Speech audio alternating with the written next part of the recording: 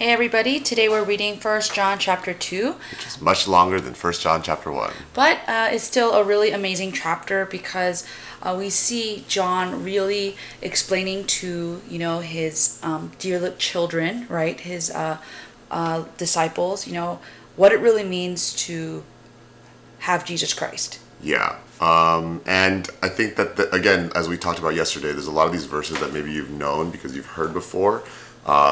And the important thing is always to see them in context, because John, much like Paul does in like Galatians or Colossians, is trying to keep people from falling into incorrect extremes. Mm-hmm.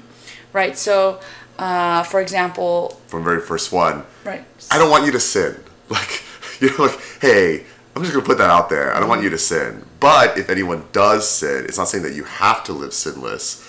It's saying that but at the same time, we don't want you to sin. Exactly, which goes into verse 3. It's like, you are saved if you keep his commands, which is not sinning, right? And, because if you say you know Jesus, but you keep sinning, then, really examine, like, hey, like, you don't have that fruit of what a Christian would have. Right. But he's not saying in verse 7 that this is some new thing, right? That, it's always been this way. Right, that if you really understand what God has done for you, then of course you're going to live in a way that follows him. But then verse 8, it is kind of a new thing because in Jesus we see the fullness of what God really is trying to do. Yeah, and verse 8 to me, I think, was such a beautiful verse that I've read a million times, but I never really thought about. That this idea that Jesus is light, right? We go back to this light motif. Light motif. But the darkness is passing, the light has come, the sun has come, right? And he has won through the cross and the resurrection. He is winning in this world currently, and he will win at the end in the last days. And I think it's this understanding of light and of truth that John is saying is that it will change you, right? Mm-hmm. That if you, were in a dark cave and you're trying to find your way out, you're going to walk a certain way. And once the light gets turned on, if you're still stumbling the same way, then clearly the light has not been turned on, right? Mm-hmm.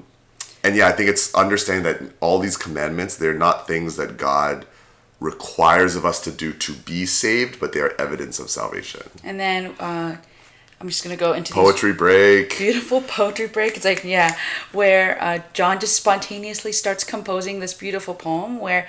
and it's not so much to say, like, you have to be all these things, but there will be times when you are one of these, you fall into one of these categories, where you are a child, where you are a father, where you are a young adult, and it's beautiful. Right. And I think as a pastor, I really resonate with this because you'll notice that he says, I am not writing to you so that you will do things. Because I think that's the easy thing, temptation, right? I'm going to write you a letter in order to get you to do something, or even as he said before, so that you won't sin. But if you'll notice in this poem, there isn't a to, right? It's a because. It's a because. He's not saying, I'm writing to you in order that you have to achieve anything.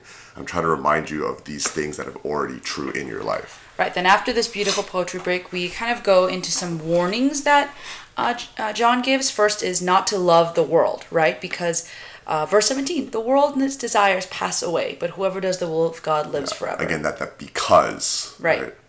And then the last warnings he has is about denying the Son. Now, this is a really big deal, because even today we have people who say Jesus is... Antichrist!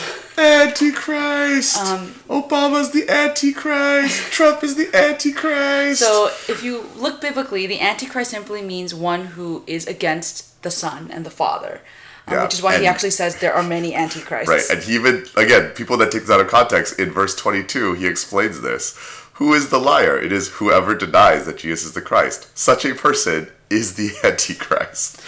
Right, and John is saying, hey, we need to be sure that what we have heard from the beginning, right? The word of truth that came from Jesus and then from John and then from his disciples, right? That is what we need to remain in and abide in. Right, and hold as true. And I think verse 26 alludes to kind of his pressing issue, which is that John understands there are going to be those who lead you astray. And earlier it says even people that were once with us, and I think that's a reality that we have to face. That just because somebody goes to church, just because somebody has a title as a pastor, just because somebody even uses the Bible, might not be that they're really acknowledging Christ and the gospel. You know, and that's something to be aware of, and it's going to pervade. And it ends with this beautiful section where he refers once again to us as his dear children. John does, and it's an encouragement, right? That we know that if we do what is right, and that doesn't mean we're perfect, but we strive to imitate Christ. That's when we know we're in Him. And we're going to continue that theme tomorrow.